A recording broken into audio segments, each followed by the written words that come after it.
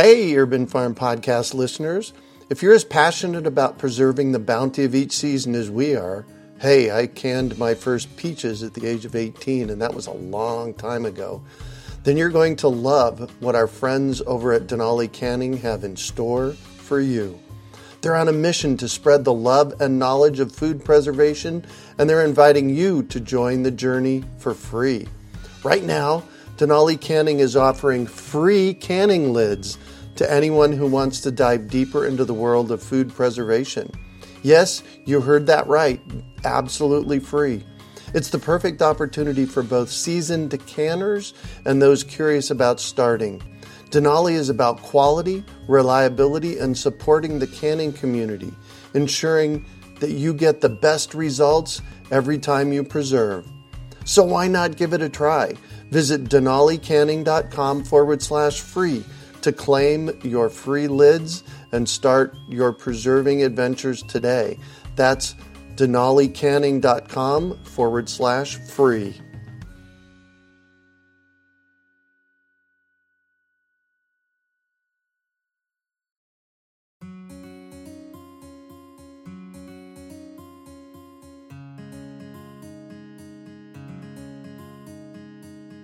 Greetings, urban farmers, gardeners, and healthy food visionaries. Farmer Greg here, and welcome to the 419th episode of the Urban Farm Podcast, where every day we work to educate and inspire you to become part of your food revolution. Do you want to save money at the grocery store? Eat more organic whole foods, cultivate food security, and feel more connected to the earth? If so, then growing your own food is a no-brainer. You wouldn't believe how many people come to me claiming they can't grow their own food. They think they don't have enough space, that they're too busy, or that they simply don't have what it takes. Perhaps you've fallen for one of these gardening myths. If you think you can't grow your own food, or if you think the only food you have access to is what you buy in the grocery store, I have a life-changing webinar that you need to see. It's free and will help you unearth your inner gardener. I've helped thousands of people just like you grow their own food, and I'm speaking from my own experience when I say that with the right knowledge in place, there is no such thing as a brown thumb. With this free webinar, you can begin making your own garden dreams come true and start growing delicious, nutritious food for your family. Just text GARDEN to 44222 or go to iwanttogarden.com and you'll receive our free webinar about the 7 key factors you need to know to grow your own food. Remember, that's GARDEN to 44222 or iwanttogarden.com. Today on our podcast, we have someone who teaches how to garden with limited space. We're talking with Nicky Schauder about growing food in small spaces. Nicky and her husband Dave are passionate about helping suburban families grow their own food. Together they run permaculture gardens at growmyownfood.com, a web portal to help you grow abundantly. In 2017, Permaculture Gardens won the grand prize at the Green Festivals in Washington, D.C. for Most Innovative Sustainable Brand. Their work has been featured in Huffington Post, Permaculture Research Institute Australia, and greenamerica.org. They also volunteer at their local Title I school and started a permaculture garden after-school program for the elementary kids there. Welcome to the show today, Nicky. Are you ready to rock your small garden? I sure am, Greg. Excellent. So I shared a bit about you. Can you fill in the blanks for us and share more about the path you took to get where you're at today? Certainly. So my childhood was pure city life in sprawling, polluted Manila, Philippines. Wow. But I lived in a compound where there were old star apple and sweet sop or custard apple trees growing, and lots of tropical understory. Not very well tended, but that compound with its stark contrast, the garden with its stark contrast to the pavement and heavy traffic outside our compound gates, seemed to seed a yearning in me to do something about the environment. Despite the fact that I knew next to nothing about gardening, I was a black thumb. Well, fast forward to 2006, I'm married here in the U.S., And the first two of our six children, Zoe and Ethan, started exhibiting severe food allergies soon after birth. Sorry. Yeah, Zoe was diagnosed with failure to thrive, which means she just wasn't gaining weight. And she was allergic to all nuts, milk, eggs, gluten, chicken, peas, and even beans. Wow. And so that diagnosis, failure to thrive, that's really our medical system saying, we don't know, right? Yes, we don't know why she's not growing. And they tried testing and everything, and they really couldn't understand why, because there were no lesions when they did an endoscopy, but she just wasn't gaining weight. And then our second child, Ethan, was born, and he became allergic to fish and all nuts by 6 months of age. Wow. Yeah, so we started questioning the food system. You think? Yeah, we were at this time still eating McDonald's and buying at Costco and fast foods. But because of the allergies, we decided to go organic. Not all at once. First, we bought organic milk, then eggs, then some veggies, until little by little, our grocery prices went through the roof. And we thought, what if we grew all of this ourselves? Mm-hmm. So on one of our bookstore dates, Dave and I stumbled upon a homesteading book which mentioned permaculture. And then Googling it up on the internet, we started watching one permaculture video after another. And among these, the most life-changing videos we came across was John Liu's documentary on the lowest plateau in China and Jeff Lawton's Greening the Desert project in Jordan, where they only get 4 inches of rain a year. And they now have managed to grow desert climate food forests. Mm-hmm. So this was our permaculture initiation. If permaculture could green the desert, it seemed like anything was possible. Permaculture may very well cure my black thumb. And it did. So you are absolutely right, Greg. The black thumb is a myth. Wow. Okay. So you're at the place you start eating organically. And what happens to their health? So we start eating organically. And little by little, the kids' allergies start to go away. Now, I don't have any proof because I don't have the control of several hundred trials of people. I just have my kids. But now they have outgrown all their allergies and they can now eat almonds and certain nuts. So it's amazing because the way that we eat now is so vastly different from the way that we used to eat that we are pretty sure that was the thing that changed their health for the better. Mm-hmm. And so all your kids now are healthy? Yes. And we never had any other kids who had allergies since then, thank God. Yeah. But yes. And then because we learned more and more about permaculture, I wanted so much to get certified in it just so that I could apply it at home. And so I took a permaculture design course with Wayne Wiseman, who is founder of the Permaculture Project. And he came here to Northern Virginia. I took the course already having made a design before I took the course. And so the design was for our Title I school, designing a permaculture garden for our Title I school nearby. And he actually got to come in and help consult on the design of that school. Oh, how cool. Yes. And after I graduated from the 72-hour course, I went on to teach the kids there every afternoon, I think every week. For about an hour, we had 90 kids sign up for the after-school program on gardening, and we could hardly keep up just trying to teach them. So there is such an interest for garden work among kids. So. Nice. Congratulations. That's epic. Yes, thank you. So yeah, I want to jump in and talk about what a PDC or a permaculture design course is. Can you give our listeners a little bit of an idea about that?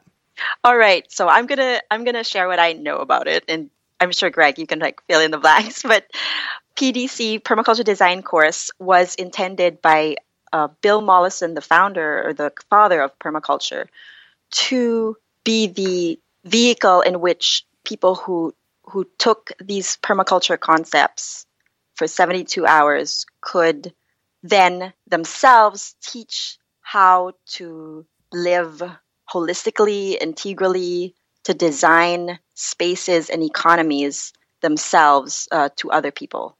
That's how I understand it. And I felt like I wanted to be able to teach people how to do that, and then to teach myself for sure, and to make sure that what I was doing was holistic, integrative, and that it was going with nature, not against nature.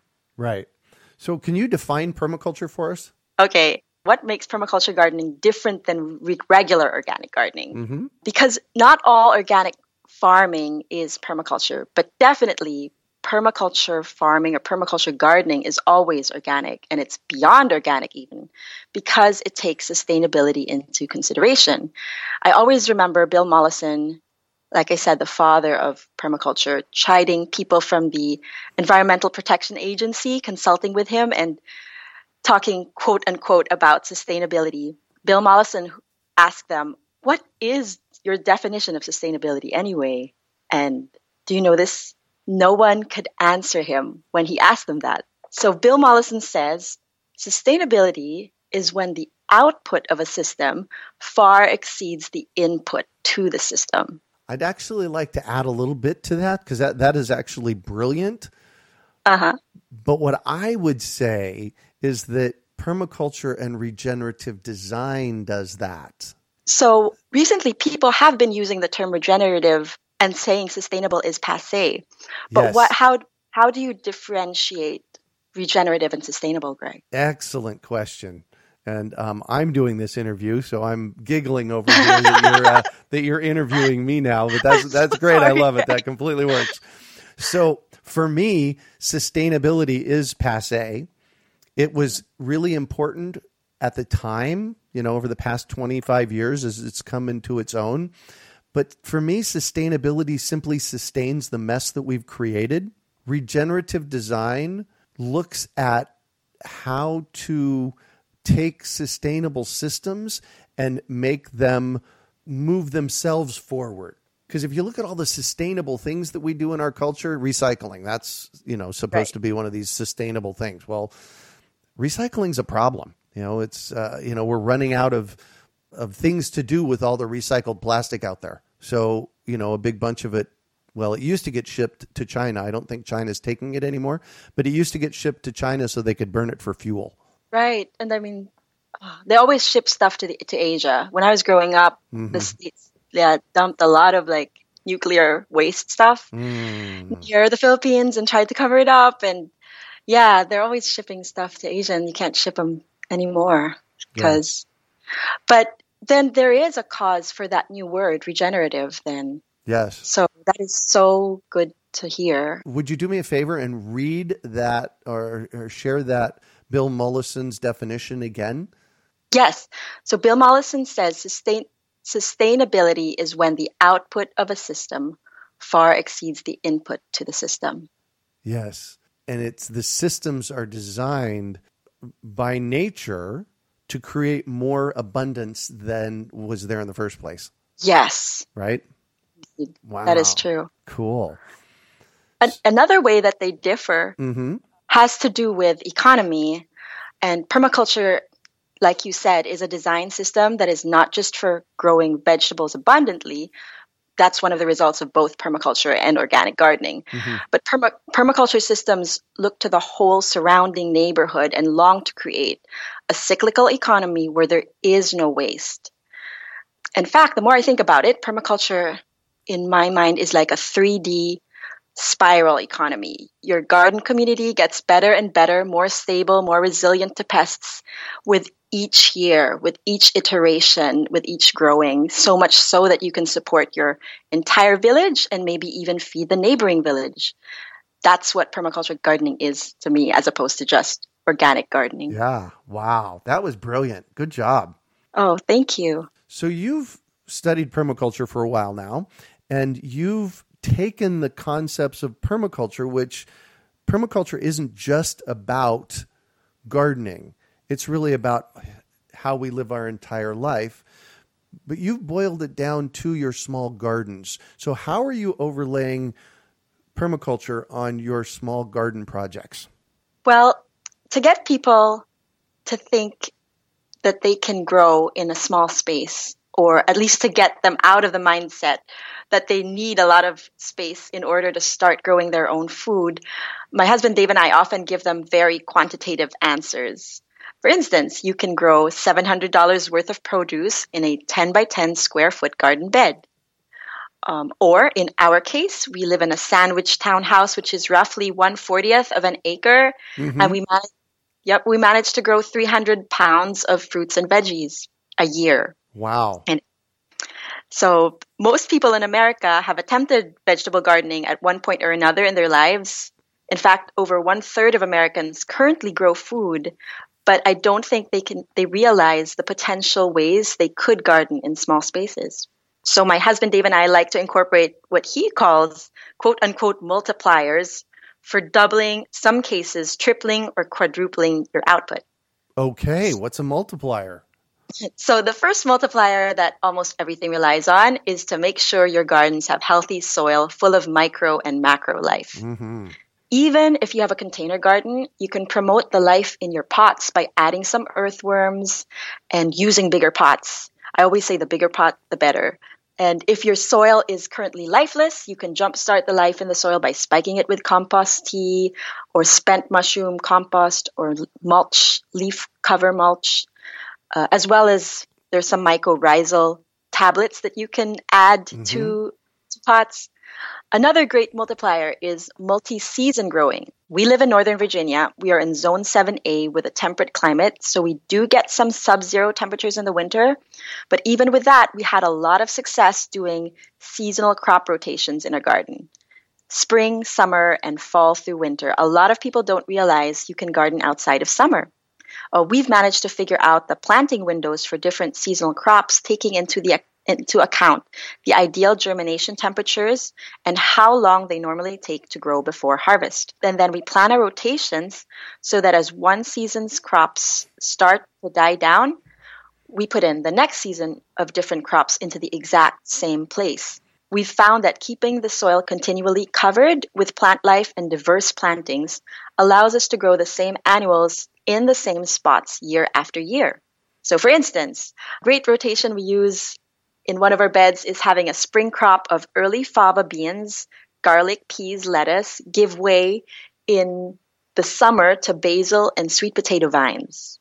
I know we talked a while ago about sweet potato being an amazing ground cover that keeps the moisture in during the summer months. Then when we harvest the sweet potatoes in the fall, in go the brassicas, carrots, and beets in a low tunnel for a tasty winter treat. A low tunnel. So describe that for us real quick so we know. So the low tunnel that we use is made out of electrical conduit, which you can buy at Home Depot for $3. Mm-hmm. And we cover it with a row cover of Agribon, which is a breathable fabric cover. And that's what goes in first in the early fall. And then in the winter, it's a layer of plastic that goes in. And that's our low tunnel DIY. Yeah, so a low tunnel is like a little greenhouse-ish thing. Yeah, that is correct. And low means it's what, 18 inches tall maybe? Yes, that's about its height. Yep. We also get a huge, so the other multiplier we have, the third is we also get a huge increase in efficiency by growing in 3 dimensions. So in permaculture, we learned that we have 7 layers plus in a food forest from the canopy trees down to the root crops. Mm-hmm. But in a small suburban or urban garden, you probably can't fit in some of these layers. In our yard, you can't really grow taller than 10 to 12 feet trees, so medium-sized bushes and dwarf fruit trees are probably as big as you can go. However, by incorporating vertical support systems like netting or fences and low-cost trellising, we use a cattle fence panel bent into a tunnel shape. Uh-huh. Yes, and you can stack multiple plants in the same place. We love to use strawberries and yarrow as a ground cover under all the herbaceous bushes and utilize vining varieties of popular summer crops. Like instead of growing zucchini, we grow something similar to it called tromboncino rampicante, and that is a vining kind of zucchini. Oh, wow.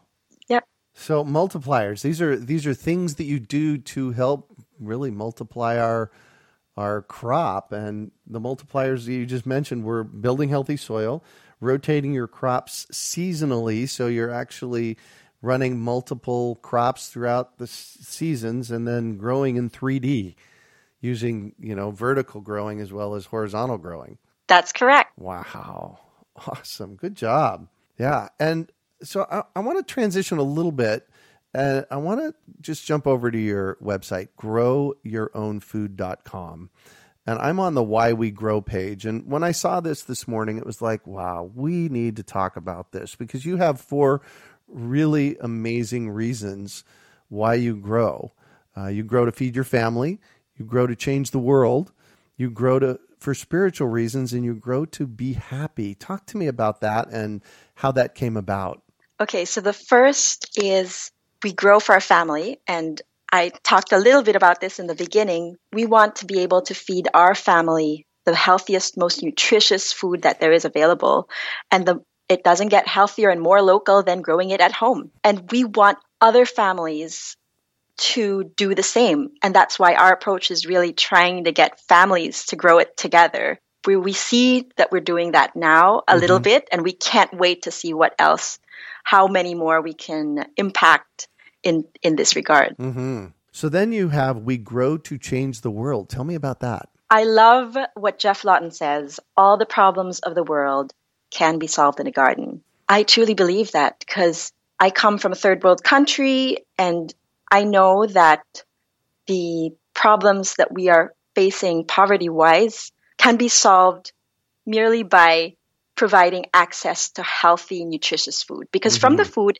everything, you can live. But if you give them bad food, then of course, then you get tons of other disadvantages such as health problems. And I think the food is the key. The seeds and the foods are the key. So that's just one of many problems of the world. Like, there's so many political problems being fought over territory.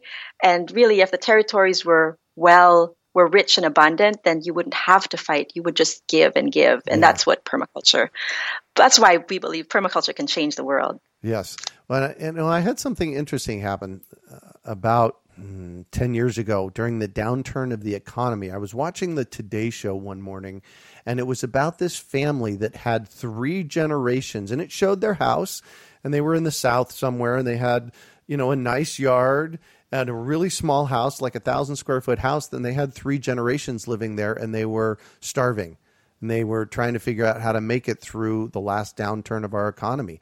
And I just I looked at that space, and it's like, why aren't you growing food? You have 3 generations of people there. Grow food. Right.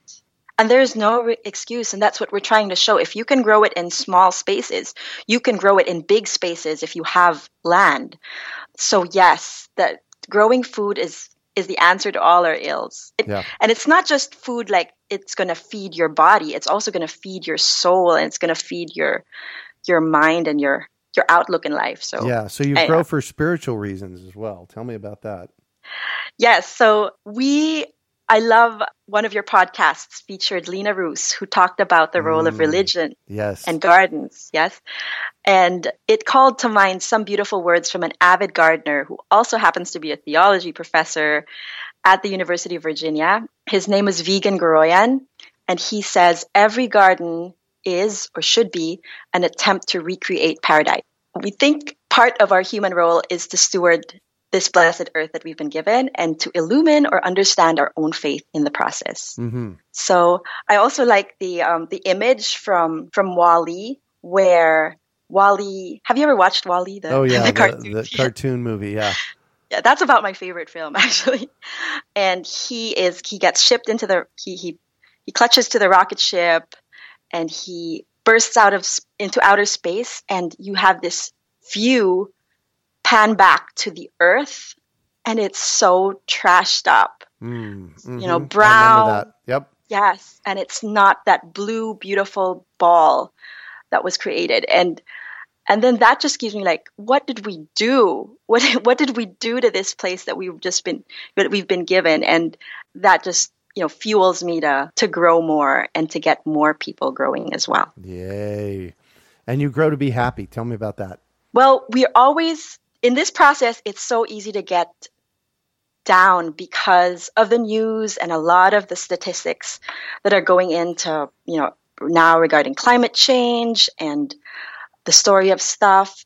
And it's so easy to just sit down and just get depressed about it. But we want to be able to provide like a positive space, and a way to positively change things. And in my biggest failure, you will see a little bit more about how we've turned something that's negative into something that's really happier. But also, to talk about happiness, the actual act of growing food, when we see the kids, especially in our Title I school, growing for the first time, it is just mind-blowing that they come from a place where they have no clue where their food comes from. And then they realize something makes them realize, oh my goodness, my French fries came from that, which I just pulled out of the ground. Mm-hmm.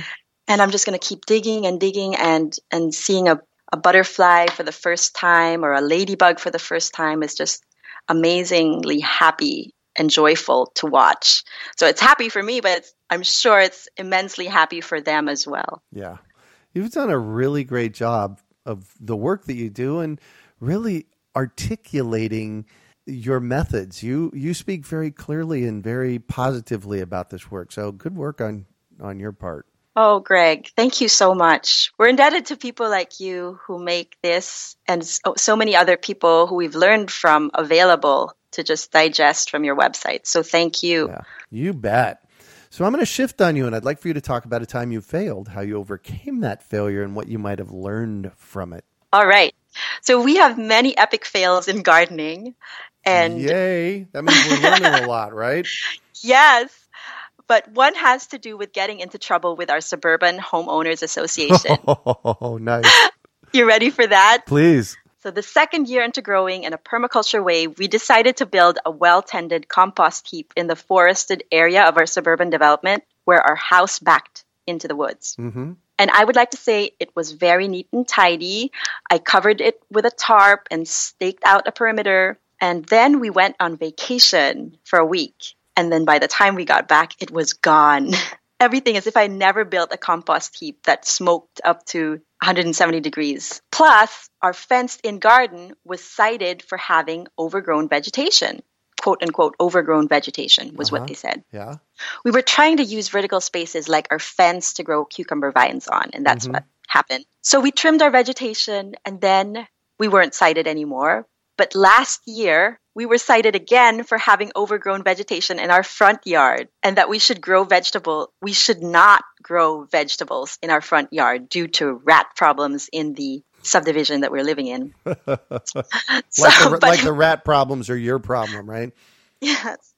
And we could, however, grow it in our backyard. So we had permission to grow in our backyard, but not our front yard. So we actually asked to be heard by the board. And I talked to a lot of moms in the neighborhood. And so I go to this board meeting a little late. And by the time I get there, there are lots of these moms already there, like grilling the HOA board and asking them why we couldn't grow food. But it was all very respectful. And so I showed them our work at Permaculture Gardens, and more importantly, how our front yard was bringing the neighborhood together and building community. And at this meeting, they listened to us respectfully, and they said, as long as you take care of it, it should be fine. But then a few weeks later, we still got a similar citation saying, get rid of the vegetables in the front yard. So that seems like an epic fail, but here's the lesson that I learned. Mm-hmm. Getting your neighborhood friends together does create an impression on these HOAs, even though they didn't legally, in writing, let us grow vegetables in the front yard. They heard us out. And there's now a discussion started on vegetable gardening in the community and working to change out our landscapers' use of Roundup so that would be huge. And at least there's some discussion on that started. Yeah. Another lesson learned is to test the limits of how much you can grow despite HOA restrictions. Yeah. Because we still do it anyways. And we post that we're growing it on social media, and they just don't seem to see the vegetables in the front yard. So it could be one of two things. They're either unfamiliar with the look of vegetables, which is probably the case. Which is probably the case. Or they may be intentionally turning a blind eye to our particular home because of the civil discussion we had at the HOA board meeting. I suspect it's number one. Maybe you're right. But I do see them outside inspect our townhouse, and our strawberries and lettuce are pretty obvious. Uh-huh. But they did agree to having pollinator plants, though. So keep keep speaking up, get your neighborhood to face the board on citations such as this. There are some developments to the west of us where neighborhoods are very open to growing in the front and backyard. So things are changing. Wow, cool. Good job on that. HOAs are a hard one. I've always been a fan of, rather than trying to change them, all of the HOAs here in the Phoenix metropolitan area, I always encourage people to, do it one at a time. Mm-hmm. Work with your neighborhood, work with your HOA board, and get them educated. Yes, that is so true. And do it one garden at a time, because people are still growing despite these restrictions. Mm-hmm. We have people who don't speak English and they come from Bangladesh and they're nearby, and we see them putting up their red spinach every summer, and I think that there is change. They can't keep us from growing. Yeah. So what do you consider your biggest success? So just as we've had failures, we've also had many successes. But I think the biggest impact we have made is on the lives of our families and the kids who are now growing food to sustain themselves because of the webinars, challenges, and courses we offer online. For us personally, our biggest family farming success is that we find every year more and more ways to grow abundantly, and that it's a lifetime learning endeavor. I feel like what we grow becomes integrated into our lives. So we found ways to use what we've grown for cosmetics, for household cleaners around the house, and for medicinal herbs that we use to heal ourselves during this cold and flu season. So we've grown in that belief that this integration with nature is how we were meant to live. Beautifully said. Thank you. What drives you? So, like I said before, we believe that our human role is to steward this planet, but those reasons of ecological reasons, spiritual reasons that we mentioned earlier, simple living, and our family's health is what drives us to do this permaculture garden business amidst life's challenges. And once again, I have to say, more in a garden grows than the gardener knows. And the benefits of gardening are so much more than I can even describe. Just your peace of mind and your participation in improving yourself, your neighborhood, and society comes just from that one act of planting a seed. Yeah. So that's what drives us, our About Us page. No, that's beautiful. Why we grow. Yeah, that's beautiful. If you could recommend one book for our listeners, what would it be and why? So I would recommend a book by my teacher, Wayne Wiseman, Daniel Halsey, and Bryce Ruddock, entitled Integrated Forest Gardening, because I use it when I want to put together plant guilds, and I love that he extends permaculture teaching. For instance, he says things like there are 7 or 9 layers of food forest, but there are like infinite other ways, other layers in a food forest that you have. And this book is good for selecting plants that work well in guilds and is aimed at North American audiences. Can you tell us what a guild is, given you brought it up? So a guild is a grouping of plants where each plant has, I would say, more than 2 functions, and that the functions are such that in concert, all the plants in that template create a more abundant harvest than if those plants were planted individually in a monocrop, for instance. So it's also called a polyculture, but really it's a concert of players all making one symphony of an abundant harvest for you. And that's what a guild is in permaculture. I like that you used the word symphony in this case. That was beautiful. Thank you. Cool. Book number 2. I also recommend the book I Quit Sugar by Sarah Wilson as a resource for finding clever ways to use leftover foods. I say this because you can compost that food that's left over, but you may want to see if you can still reuse it first. Awesome. And what one final piece of advice do you have for our listeners? So, Greg, I'm sure many of your listeners are aspiring or veteran gardeners. So this advice focuses on how you can manage your expectations when you garden. Ooh, good. There can be those moments when our best laid plans for our gardens go awry. And we've had plenty of those. When the weather or bugs or the plants we thought would yield a huge harvest simply don't yield anything. So those moments can be disheartening, but for us, these are actually positive moments because we are learning more about what can grow successfully or not in our garden. And then we can change our approach, tweak our designs, and try again. We have this attitude because we always start with the assumption that nature and life are abundant. Our plants and mushrooms in our garden want to be just as successful as we want them to be. It will actually boost your gardening to have this positive attitude because then you quickly get past focusing on the bad stuff and start figuring out the ongoing puzzle to better design and implement your garden. Mm-hmm. So the surefire way to improve your harvest is to integrate diversity into everything you do in the garden. Not just in the varieties of annuals and perennials you try to incorporate, but also in the types of experimenting you do. And we hope that you experiment away. Nature is full of diversity. So introducing some new perennial edibles into your garden every year will start to accumulate diversity year after year, and in turn, boost your harvest as it settles into a balanced ecosystem. We like to run 6 to 12 experiments a year. For example, last year, some of our experiments included growing dwarf edible bananas in containers or sprouting ginger on the deck and experimenting with low-tech ways to create and cultivate oyster mushroom kits. Many of these experiments don't work. Those 3 did. Yeah, but nice. But a good percentage turn out successfully. And it's because we try lots of different things at the same time and that we don't get bogged down in our failed experiments. Yeah. Well, and the failures are just learnings. They are. Each failure is a learned experience. Exactly. Well, thank you so much for joining us on the show today, Nicky. Thank you, Greg. Thank you for what you do. You bet. So I have 2 questions. I normally say, how can our listeners get a hold of you? So let's go there first. All right. So our website is growmyownfood.com. Growmyownfood.com. You can also find us on Instagram. Permaculture_garden is our handle. Mm-hmm. And on Facebook, we're Permaculture Gardens. Awesome. And you guys offer online courses. Tell me about them and what they look like, how you do that. Great.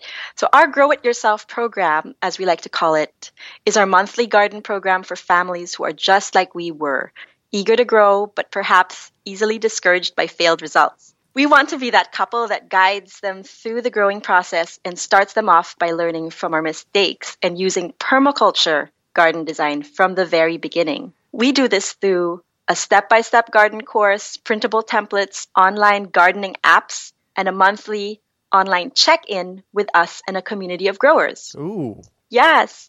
And that's how we get to see and work with these families and view their backyards, their compost heaps, and together design their gardens to see what works in their climate and what doesn't. So what we're offering is permaculture education specifically for urban and suburban homes, whether that means growing in an apartment balcony or a community garden plot or a sprawling backyard.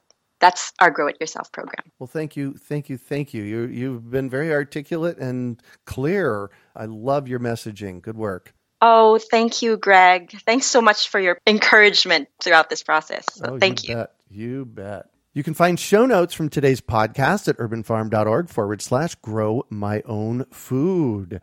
We are your urban farming resource. You can find our podcast on iTunes, Google Play, Stitcher, iHeartRadio, and every place that podcasts are found. Also visit urbanfarm.org to find articles, webinars, courses, and more. Well, that's it for today. Thanks for joining us on the Urban Farm Podcast.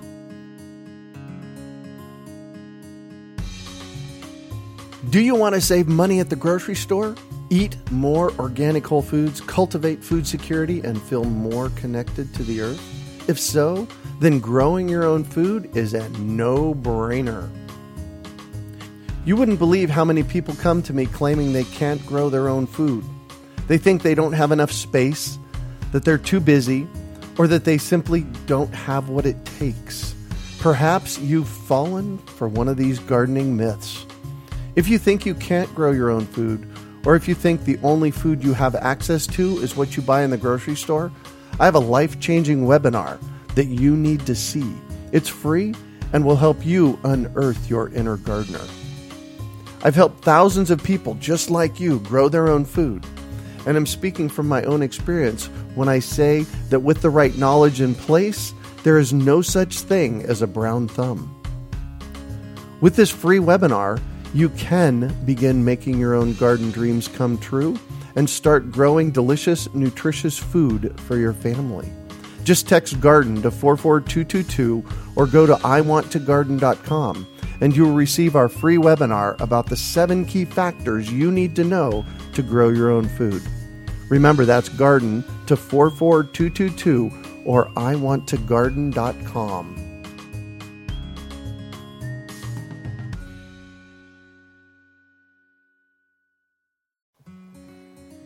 Hey, Urban Farm Podcast listeners. If you're as passionate about preserving the bounty of each season as we are, hey, I canned my first peaches at the age of 18, and that was a long time ago, then you're going to love what our friends over at Denali Canning have in store for you. They're on a mission to spread the love and knowledge of food preservation, and they're inviting you to join the journey for free. Right now, Denali Canning is offering free canning lids to anyone who wants to dive deeper into the world of food preservation. Yes, you heard that right. Absolutely free. It's the perfect opportunity for both seasoned canners and those curious about starting. Denali is about quality, reliability, and supporting the canning community, ensuring that you get the best results every time you preserve. So why not give it a try? Visit denalicanning.com/free to claim your free lids and start your preserving adventures today. That's denalicanning.com/free.